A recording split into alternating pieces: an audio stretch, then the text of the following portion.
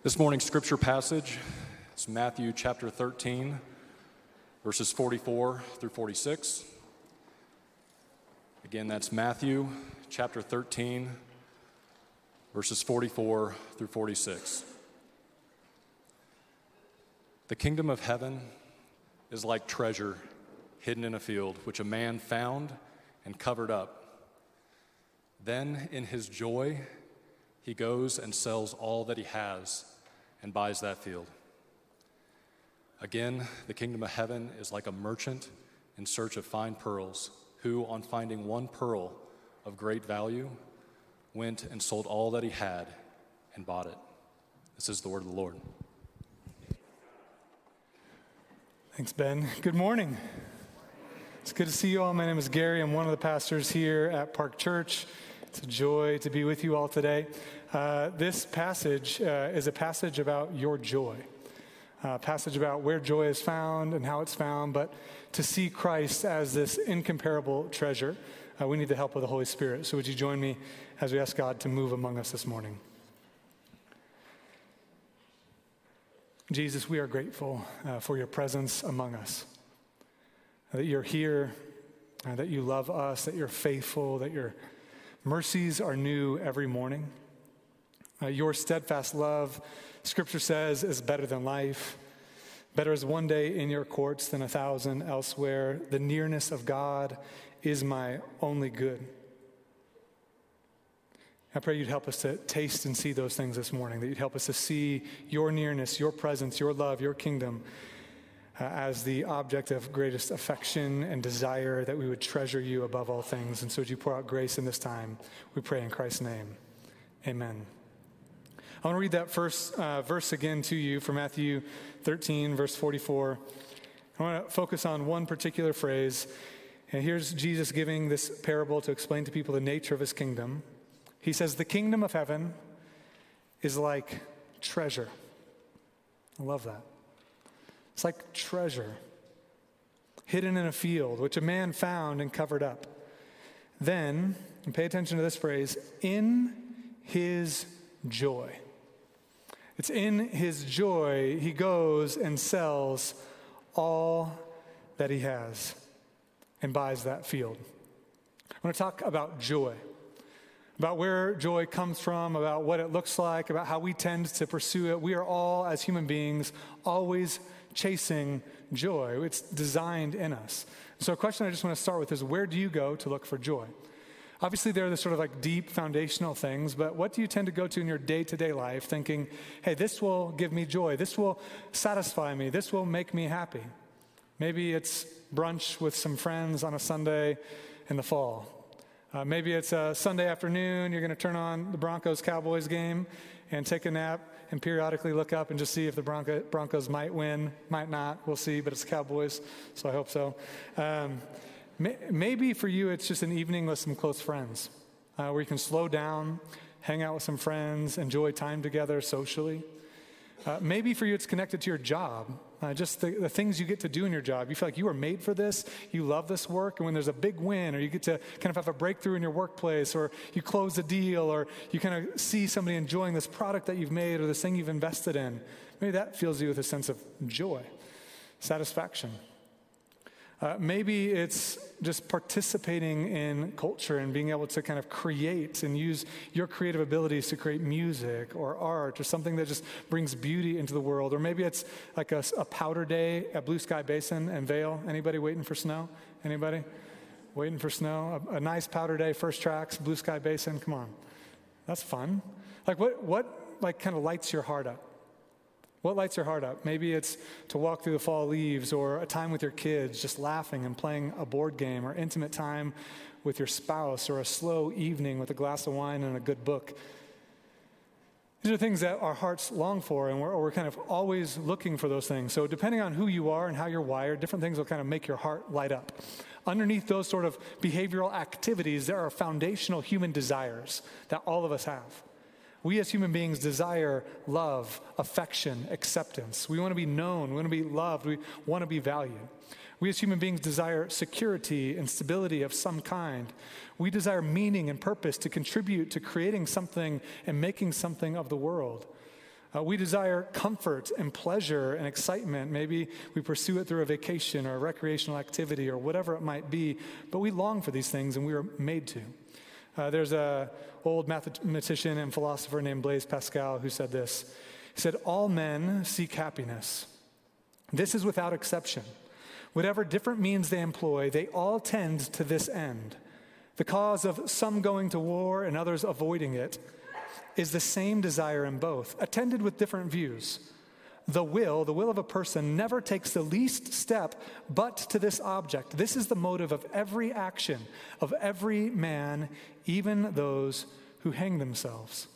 The way philosophers talk about this for us as human beings is that we are teleological beings. We are like aimed at a destination. We are moving somewhere. We want to be accomplishing something. We want to be chasing something, and it's in all of us. In this parable today, Jesus is affirming that reality, and what he's doing is helping us see that we are designed for this. We are designed for joy. The question is, where do we find it? Where do we find true, meaningful, incomparable, unshakable joy? And at the kind of heart of this passage, Jesus is saying that he wants you to find incomparable and unshakable joy in his presence and in his kingdom. He is after your joy. I think that's awesome. Just think about that for a moment. The creator of the heavens and the earth wants you to find joy. The question is, where do we look for it? The question is, where is it found? And that question will determine everything about us.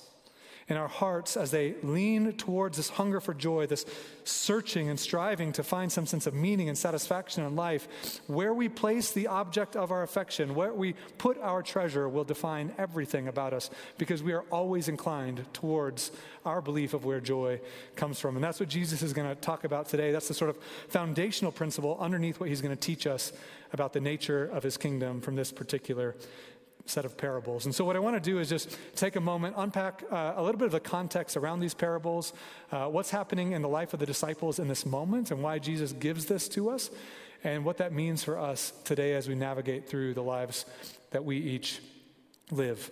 If you're familiar again with where we're at in the story, the disciples have been following Jesus, and they have some sense that he is this one that they've been waiting for and that they've been longing for, but they're feeling around them opposition.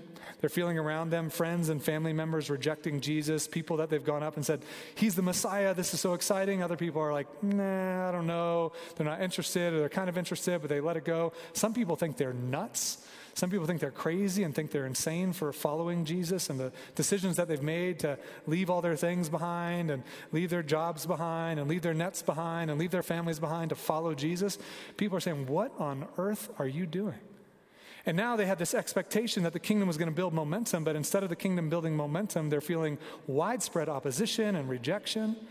And so Jesus, in this moment in the Gospel of Matthew, and Matthew's telling of the story of Jesus, Jesus has sat before a crowd and he begins teaching them in parables. And he's teaching them about the nature of his kingdom. But he's doing it through these kind of cryptic stories for a reason. One is a lot of people, as they learn who Jesus is, they're not excited about what he's saying. They're not excited about the authority he claims to have and the power he's wielding and how it's challenging the systems that they've built their identity and their satisfaction and their joy in. You have that both in the religious community and in the Roman community.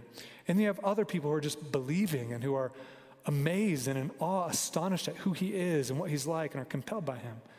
And so Jesus in this moment is speaking in a way that's going to bring the stories of his kingdom in a way that conceals it to those who aren't interested, that aren't committed, that aren't all in for Jesus. But for those who are, it's going to make sense of the world for them in a way that will fuel them and help them grow as resilient disciples in a really complex time. And that's where I think it connects with us, that we need to grow as resilient disciples in a really complex moment. And it's a parable like this that Jesus uses to bring us into the beauty and the goodness of his kingdom, to cultivate within us not a begrudging resilience, but a joyful resilience, a hopeful resilience, a resilience that knows that we are fighting to experience our deepest joy in the presence of God and in the arrival of his kingdom. And so Jesus then gives these two parables. 2 parables. And they're on the heels of some parables about as the news of the kingdom comes and it's kind of landing on different people, there's different responses, and it's making, Jesus has made sense of that. Hey, a lot of people are going to reject, a lot of people are going to be disinterested, a lot of people are going to walk away, but that seed is going to land on some hearts and it's going to grow and bear fruit, and this is how the kingdom's going to move. And in the middle of that, there are going to be crowds, and within those crowds of people, there are going to be some who grow up and walk away, some who are opposed to the message, and some who are deep followers, and you don't need to sort that out. You don't need to judge who's right and who's wrong, who's in it. You don't have to take the hat of judgment and sit on that seat and declare who's all in and who's not. You just stay faithful to me and trust me. I will sort it all out. Just stay faithful. Live alongside people. Show them my love. Show them my nearness. Stay faithful. But he's not wanting us to be motivated towards faithfulness as like this avoidance of judgment. That's not his deepest heart. His deepest heart is that we'd be motivated by this invitation to joy, and that's where we get here in the 2 stories. And so I want to read these stories, unpack some of the nature of them, and then think about what it means for us. The first of the 2 stories, which have this similar theme, is a story about a person going through a field. And so I want you to hear it again.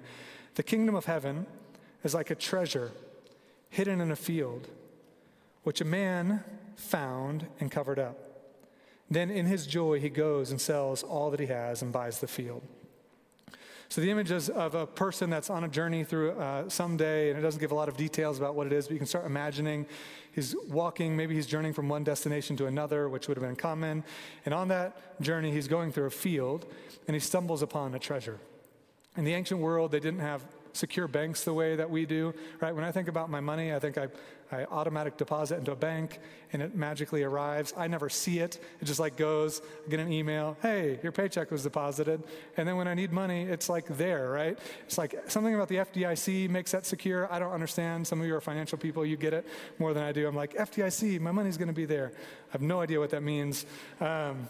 But if you were in an ancient world where there had been kind of people groups that had come and occupied you and oppressed you and challenged you and stole your goods and pillaged you and plundered your family and driven you out, and you've been displaced and you've had to leave for your safety, and then you come back, what do you do with your valuable possessions? Well, you could put them in a jar or in a box and bury them somewhere. Keep them safe, and when you need them, you can go to where you know that they're buried. But what if you get displaced, or what if you die, or what if you've had to go for some other reason to leave? In the ancient world, there are stories of treasures being hidden in fields with incredible value. And that's the sort of image that Jesus is tapping into. An image that you could be walking through a field and you could stumble across like a part of a jar that's sticking up out of the dirt, and you kick it and you hit it and you kind of look at it and you pull it out and you realize, oh my goodness, this is a treasure of incomparable worth. This changes my life. If I can just figure out how to kind of righteously get this. You're like, why wouldn't he just take it? Well, it's like, well, he wants to be righteous. So he hides it, and buys the field. And then it's like, how is that moral? Right? That's one of the questions that a lot of people ask. Is this just? Like, shouldn't he be told the owner of the field or whoever, like, hey, do you know there's a treasure in your field? It's not trying to answer that question. He's just trying to talk about when you stumble across something, as you're going through life, you stumble across something of incomparable worth, it immediately changes everything. You now want to reorient the whole of your life towards this new treasure. And so that's what it speaks of. And so the man goes and he kind of takes all of the life he's built. Maybe he had kind of a multi-generational home that he had that had been handed down from his father and his father's father for generations. He had lived in this home. Maybe he had a job, an occupation. Maybe he had family heirlooms that he had. He's like, all these things that were valuable to me, sell them all with joy. Leave them all. Because of the value of this treasure is so incomparable. It so kind of supersedes all of the things I've ever accumulated and accomplished in my whole life that it is a no-brainer to leave those things behind to buy this field. So if you just put this in like common day terms, imagine for a moment, you're going through life and you've worked hard, you're kind of starting a business and you've been working hard to raise capital to start this business, and you've been a business plan, and you've worked on all these things, and finally it's getting rolling, and you're starting to kind of make some groundwork, and you have a family and you've been working to get into a home, which is hard in Denver, and so you finally are getting into a home and you're trying to fix up the home, and you're involved in that, and you're trying to kind of establish community and friendship, and you're kind of living all of your life trying to make life work and trying to find joy and trying to do the things that you want to do. You've saved up some money, you're going on good vacations, and you've kind of been saving up for another vacation, and then finally some weekend things have been really heavy and you get a VRBO in the mountains and you're like, I just need some space to take a deep breath. And you go to the mountains, and you're at this VRBO, and you've got your dog, and you're walking through the field, kind of in the mountains, and you sit down for a minute, you're just taking a deep breath, and you see your dog rummaging over in some brush and just kind of like digging around. And you're like, what are you doing? Like, come on. The dog's digging. What are you eating at? And as you go over, you see this little glimmer, something shiny over there, and it kind of catches your eye. And so you kind of bend down and brush it off. And all of a sudden you see this little streak of gold in a rock on the ground. You're like, man. You kind of brush off a little more, and it's this vein of gold. You think, you don't know, so you Google it real quick. You're like, what does a vein of gold look like? Because you don't know. I don't know what's real and what's not. But you find out, oh my gosh, this is legit. Like, this is a deposit that is so valuable. And so I acknowledge the lack of moral character in what I'm about to say. So just hang with me. So then you're like, you go home and you talk to your family, and you're like, it's time to sell it all. Sell the business that you've been living your life to kind of create. Sell the house. Sell the goods. Sell the possessions. Get rid of the kind of savings for that vacation you wanted to take. Sell it all. And let's buy that VRBO. And that VRBO owner's like, man, that's a nice price. You're like, oh, I know, I'm a generous person, and you buy the field, and you gain in that moment something of incomparable value. And the image here is that in this moment, you encountered something that makes everything you've been living your life for seem like not significant. Everything you've been trying to build, everything you've been trying to accumulate, all the ways you've been chasing after life and trying to establish meaning and identity and significance and acceptance and love, all the ways you've been steering your life towards that, something in this moment changed everything. And to buy that field, to acquire and kind of take hold of this treasure, it means turning from the things you've been chasing your whole life, turning from the things you've been building, changing your value set, changing your value system, and saying, I'm going a different way from here on out. From here on out. And then the second parable unpacks really the same exact theme with one major kind of nuance, and the nuance here is that this person is out searching for the valuable things. If in the first story of the man and the treasure, he stumbles upon it as he's living his life, this merchant is searching for value. It says he's searching for fine pearls. He's out in his life, using his life to kind of go find valuable things. And he goes from village to village, town to town, city to city, looking and trying to go through these cities and say, what's valuable? Looking for valuable pearls, where he'll acquire those pearls and kind of sell them and trade them. And he's been doing this for a long time. He's searching and searching, this sort of endless search. It's just a part of his identity, is one searching for valuable pearls.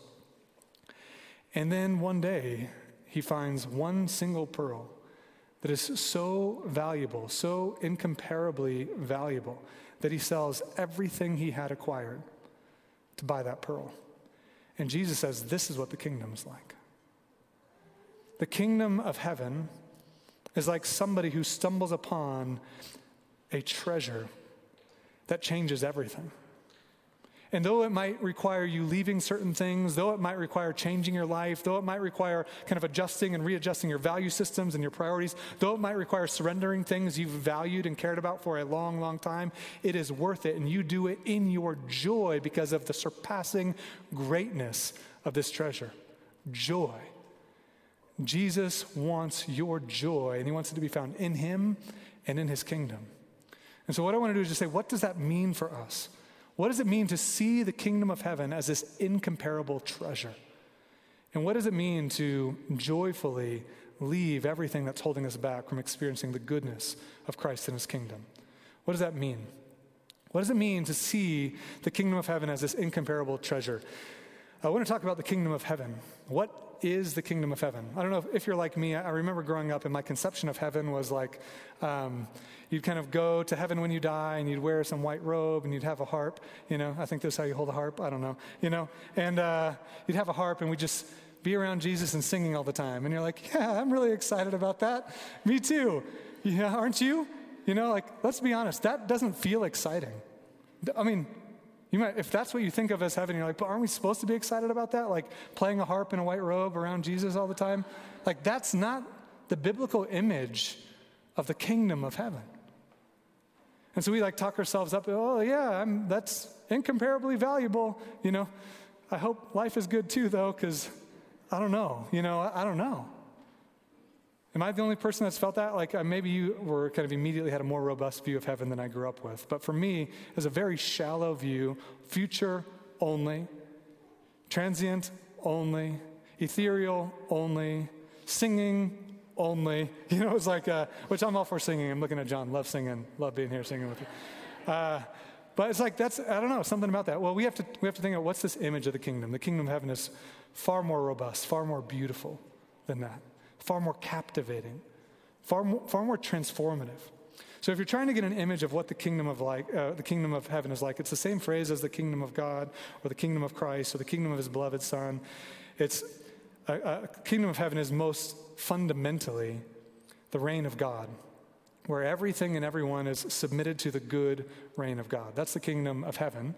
And the image in the Bible, the best image to kind of get at it is the image from Genesis 1 and 2. In Genesis 1 and 2, the whole thing is shaped up to give you this picture of what the kingdom of God is supposed to be like, the reign of God. And so we talk about Genesis 1 and 2 pretty well every week, and that's on purpose because it helps us make sense of our design as human beings, how we're made to function. So if you imagine this king, in Genesis 1 and 2, Moses has presented God as this king that's just giving these decrees. He's speaking, and everything is obeying. He's speaking things into existence, and he's assigning function. He's creating things, and he's giving them their function. And every time he does, creates something and gives it function, purpose, meaning, he says, this is good. This is good. This is good. This is good. And at the end of this creation work, he looks at all that he's made. He looks at this kingdom where his word has come out and it has created. And what it has created is really, really good. It's a world where humanity lives in harmony with their creator, where they know his love, they know his security, they know his nearness, they know that he is the sufficient one. In our dependence, we can rely on him. In our weakness, we can trust in him. In our lack of wisdom, we can listen to him. In our longing for love, we can run to him. In our longing for rest, he's there. In our need for comfort, he's the one. We know that. Humanity in harmony with God, but also in humanity in harmony with one another, where we value one another. We see the differences that we have, and we honor those differences. We respect them, we value them, and we take the things that we have, and we sacrificially use them to serve and love others. Other people do the same for us, and we live with equity and justice and love, and we contribute in culture making, and we make something of the world, and we use the gifts and the vision and the knowledge God's given us to make something of the world, to build culture and civilization and city, and to do meaningful work where we take the gifts that God's given us and we contribute to the common good and the flourishing of humanity, where we're in harmony with creation itself, caring for the animal kingdom, caring for creation, and this beautiful kind of like experience of creation, humanity as this culminating kind of created person to bear the image of God, walking with him in harmony with one another. This is what we were designed for. This is the kingdom, and you long for it. You long for it. It's flourishing life. It's the world as it ought to be. That's the kingdom of God. Heaven and earth are one. The presence of God in our lives here on earth, like this one unified, harmonious existence. It's what we were made for. That's the kingdom. And we know that the story turns in Genesis 3, where humanity, for the first time ever, a created thing, rejects the reign of the king. Say, for the first time in the biblical story, humanity rejects the reign of the king, and we have now broken the kingdom. The Bible word there is sin. We use words like rebellion. There's a theologian named Cornelius Plantinga Jr. who has a whole kind of like article about this, but what he describes it like this rebellion as is the vandalization of shalom. That we took this flourishing world and we vandalized it. We breached our relationship with God, we wrecked our relationships with one another, and we brought brokenness into the whole world. And all of humanity has continued in this plight, vandalizing shalom, rending this beautiful kingdom existence. And so the whole story of creation, the whole story of the Bible, is what God is doing to restore the kingdom. And so when Jesus comes on the scene and he's sharing the good news about the kingdom of God being at hand, the kingdom of heaven is here, what he's saying is, I have come to set the world right again, to restore everything that's been broken. And the way that he does it most fundamentally is through his death and resurrection, as he pays the penalty for the fundamental issue, which is human rebellion, shedding his blood, forgiving us, but also through his resurrection, giving us new life where we can be reconciled to the presence of God, where we can be transformed, and giving us the hope that there will be a day when he makes all things right. And so when you think about the kingdom of heaven in this passage, Jesus has all of this in mind. that what I'm doing right now is I'm coming to restore everything that's been broken. And I'm inviting you to experience that firsthand in your own heart and in your own life, and to be a part of what I'm going to do to transform the whole world. And when your heart lays a hold of that, it changes everything. Everything. Most fundamentally, when we think about what does that mean for me right now, Jesus is reconciling us to the presence of God, where we can find once again the love we long for, the acceptance, the peace, the hope, where we can experience security and rest and comfort and pleasure. All the things that we spend our life chasing the things of this world, thinking this will be enough and that'll be enough, and maybe if I just get a little more, the next thing or the next level of the thing I thought was going to satisfy me, I just need the next level of it. And so we're just trying to level up in life, take the next step, kind of move to the next relationship, and we're always moving from thing to thing as if created things can satisfy us, and they can't.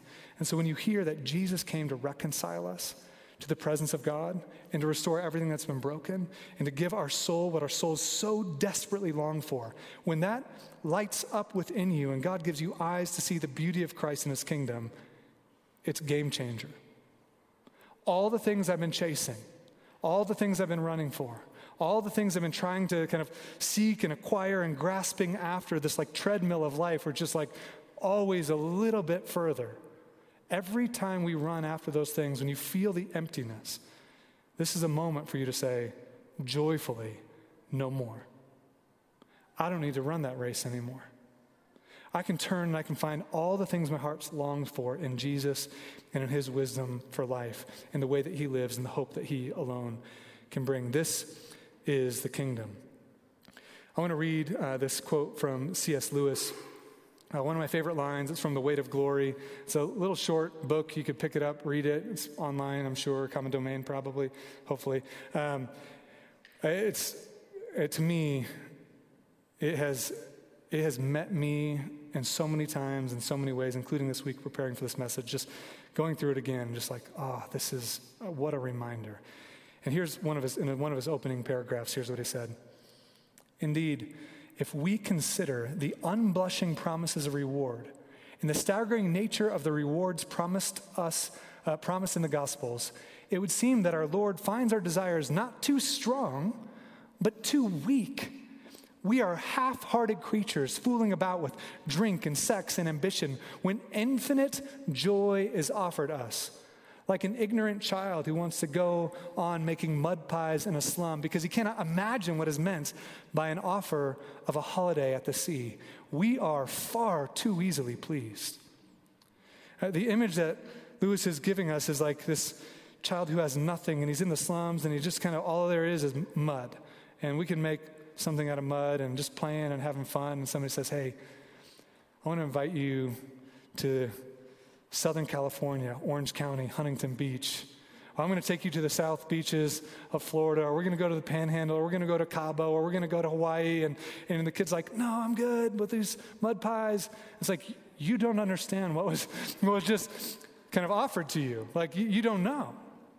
You don't know. And what Jesus is saying in this parable is when you see what is being offered to you, and this invitation from Jesus saying, come follow me. Come follow me.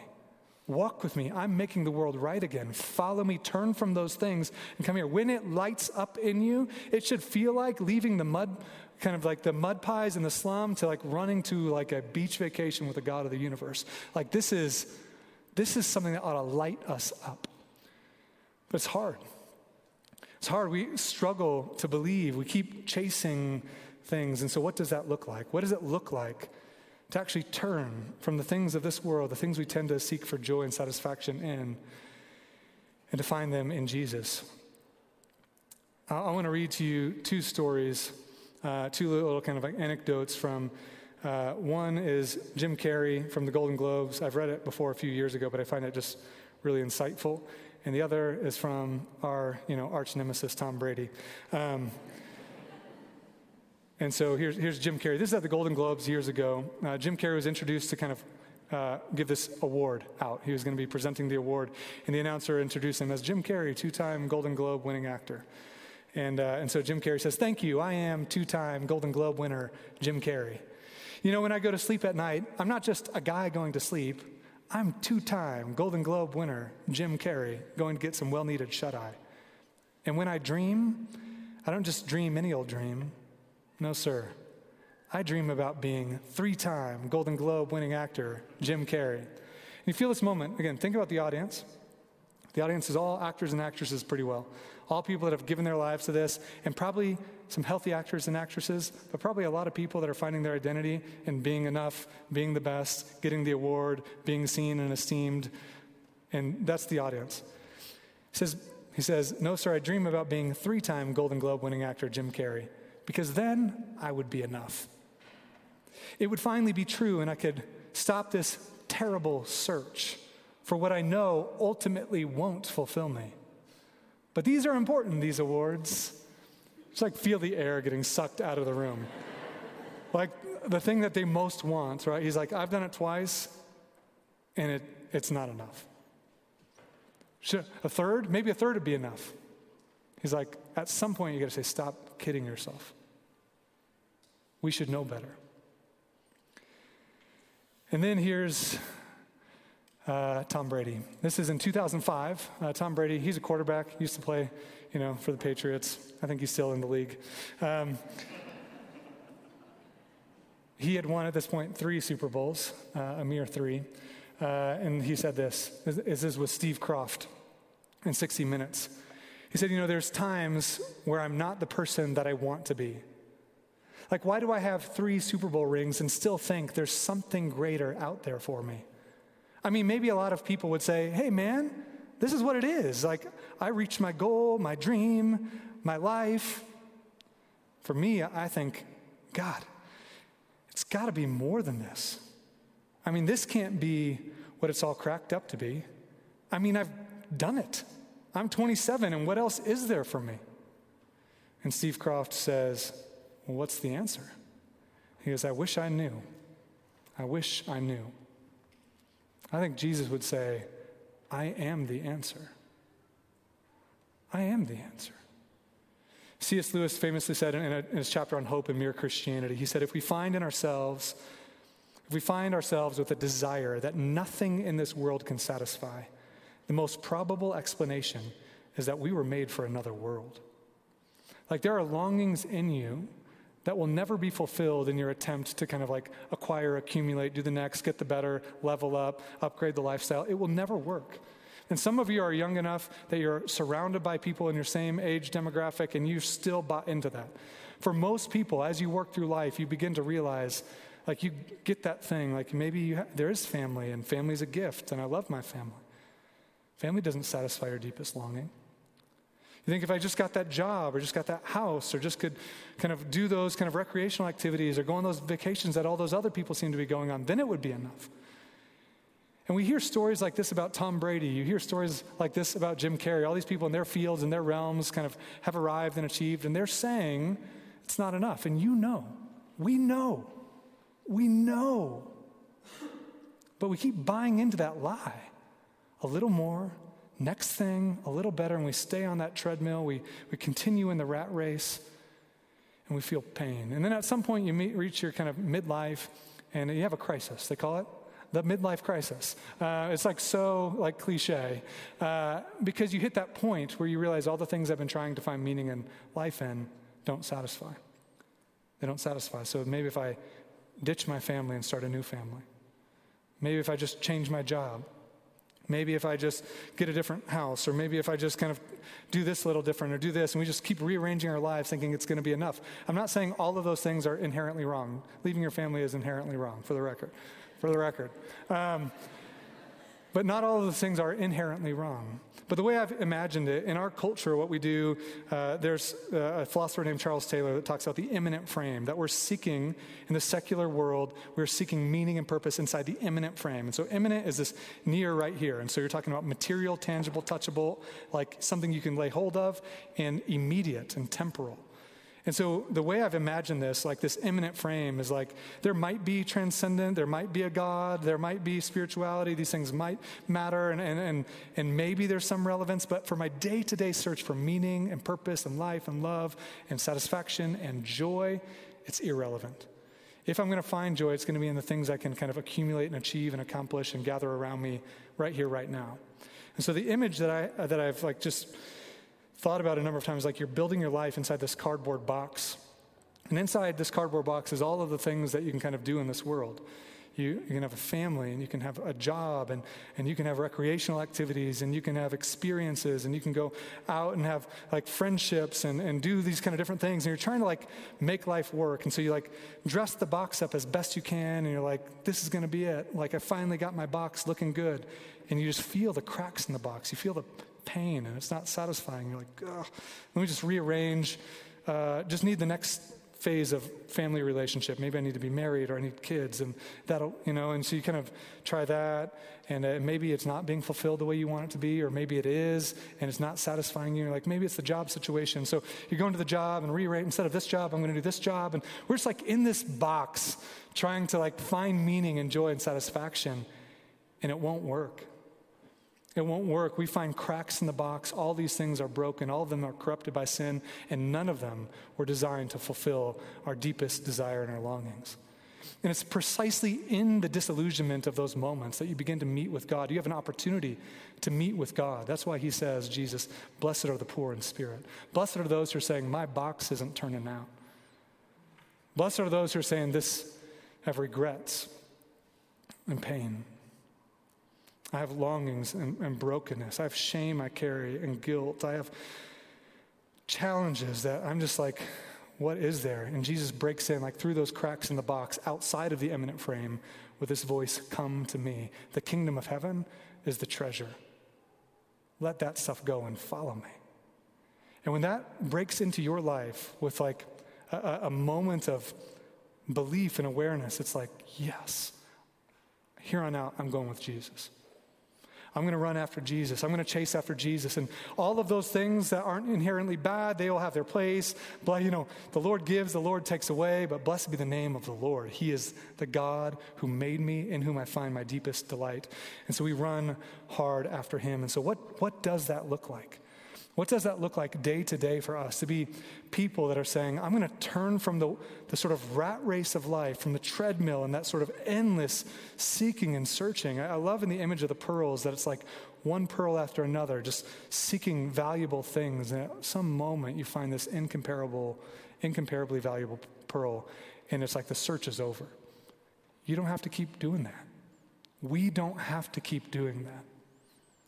We don't.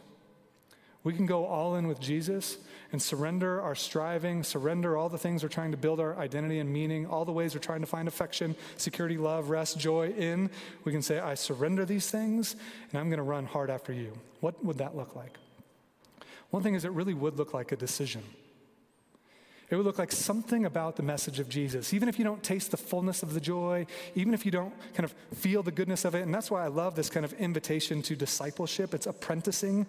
Like there are times, the parable gives it this immediate sense of that's where joy is found. But as you follow Jesus, as you experience his presence, as you walk in his ways, the joy and the sort of, it like breaks you out of this like toxic fog that is like duping us. And the more you follow Jesus, the more you can see like, wow, I was bought into all sorts of like really unhealthy lies about the world and about life. And the more you follow Jesus and kind of free yourselves of the sort of like the things that are like the vines that are on your leg and the things that are wrapping themselves around you, and you kind of get out of this suffocating weeds, to use the parable of the sower and the seeds, and you're ripping these weeds off you and you're saying, I'm going after Jesus. The more you walk that way, the more the depth of joy, the peace, the security, the love, the acceptance, the freedom. Oh, it's incomparably valuable. There's nothing like it. Freedom, joy, satisfaction. There's nothing like it. And so you have to say, is there something about that is compelling me? And if there is, you need to decide, I'm going with Jesus. I'm going to go with him, and I know that's going to mean letting go of things, but for the sake of joy, I will let them go. For the sake of the treasure that is incomparably valuable, I'm going to let them go and say, I want to decide to turn from these things and to trust in Jesus. And that might mean some real significant things for you.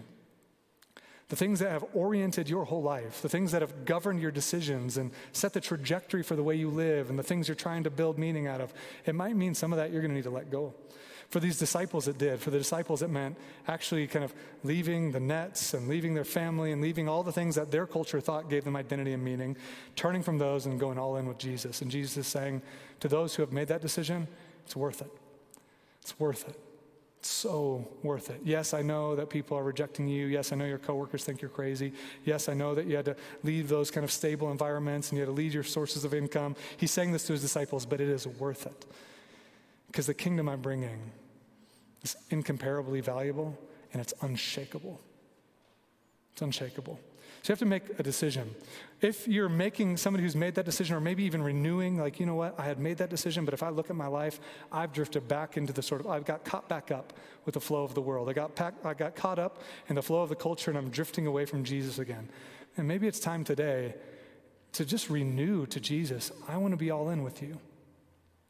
I want to follow you. I want to trust you. I want to seek you. I want to walk with you. I want to follow your ways and trust in your wisdom and live in your value system. I want this. Well, then you need to rearrange your priorities. You really need to rearrange your priorities because so much of us have our kind of day-to-day life still oriented around kind of worldly value systems that aren't leading us towards Jesus. And so the way we think about recreation, the way we think about rest, the way we think about our evenings and our mornings, the way we think about our vocation, the way we think about community and friendship needs to be rearranged a little bit.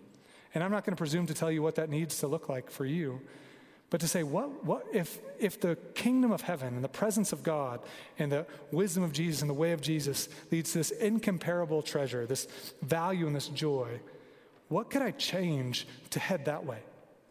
What could I change to put before me again and again and again an image of the kingdom and a vision for the kingdom, to wake up in the morning and say, I'm going to spend time with Jesus and remember his love for me and walk in him and ask him for wisdom and strength for my day. I'm going to go to work today. I'm going to pray that God will give me a sacrificial spirit in my work, that I'll do the work not to climb my way up a ladder, but to love and serve people.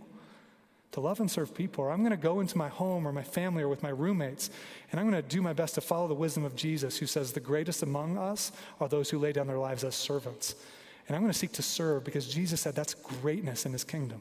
And I'm going to live that kind of way. And that means a new decision about the way I think about dinner, a new decision about the way I think about my job, a new decision about how I show up in that relationship. It means rearranging your priorities.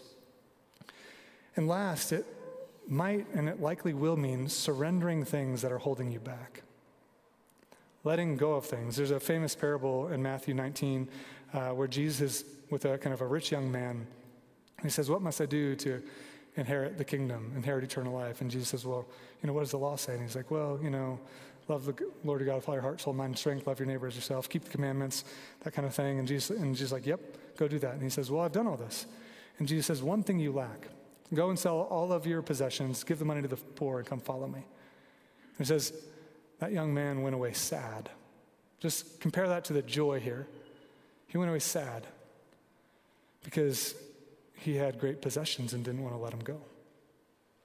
There are times where Jesus calls us to let go of things. There might be a relationship. You've longed for a relationship, and you're in a relationship, and you know it's not healthy for you. You're dating someone and you know it's not healthy, but you've longed for this. And it's a good desire, it's a good longing, but you know it's not helping you grow in your love for Jesus. Maybe there are values in that relationship, things in that relationship that you know are not healthy. And it's scary to let go. It's hard. Maybe in your job, what your job is now requiring of you is leading you to a way of life that is crushing you. You're struggling to be the kind of spouse you want to be, the kind of parent you want to be, the kind of person you want to be. It's crushing you. But man, it's like you arrived, you wanted that, you got that, and now it's suffocating you. You might have to let it go. Maybe there are things that you're thinking about as you're trying to live your life, and you're like, man, you're obsessing over getting a house or the next house or kind of like something like that, and you're like, man, I need to do it because of the economy and what's happening, and getting a house isn't bad, having a home isn't bad, getting a new house, not bad, but you are obsessing. Where it's like all of your spare time is Zillow, all of your spare time is kind of looking and shopping, and like it is not healthy for you right now. None of these things, that would be legalistic for me to say, you can't get a new house. That's not what I'm trying to say. I'm saying you need to evaluate what is holding me back from Jesus right now, from finding in him my deepest desire, my greatest joy, an incomparable treasure. And there are so many things. It can be habits, the way you wake up in the morning, the way you spend your evenings. There are things that we have to let go of and surrender. But we don't do it as begrudging people. We do it for joy. Because Jesus did it for us for joy. In Hebrews 12, it says, Jesus, for the joy set before him, endured the cross. He bore our shame, he shed his blood, and he did it for joy. He sacrificed his life to establish a kingdom and to welcome you into a kingdom that is unshakable. Unshakable, and he did it for joy. So what would it mean for us to look at Jesus and respond to his love, his sacrifice, his joyful surrender with that same sort of joyful surrender and say, I'm going to leave all these things and I'm with Jesus from here on out. I love this line from Martin Luther, his famous hymn, A Mighty Fortress. He says, let goods and kindred go, this mortal life also. The body they may kill. God's truth abideth still. Here's the truth. His kingdom is forever. Let's be a people that turn to Jesus, turn away from these things that hold us back, and for joy, we surrender those things to run after Jesus, the one who can give us the kingdom and the love and security and the rest that we all long for. Let's pray. Jesus, we come right now in need of you. And so would you pour out your grace upon us? Would you speak into our lives if there are people here who have never decided, I'm going all in with Jesus. I want to follow him. I've been half in, half out. I've been kind of keeping my feet in the things of this world, trying to chase joy over there, kind of like semi-interested in Jesus. God, I pray that you would help those people right now feel a vision of your kingdom that would be so compelling, that would be like, enough is enough. I'm going with Jesus. I'm going with Jesus.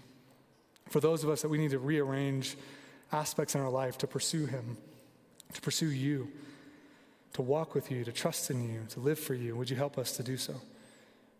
Would you shine light on specific areas that we need to rearrange and adjust in our own life? And where we need to surrender hard things, would you help us to do it with joy? Help us to do it for joy. And so, Holy Spirit, would you speak to us now in our individual lives and give us a vision to see the incomparable value of your kingdom. In Christ's name, amen.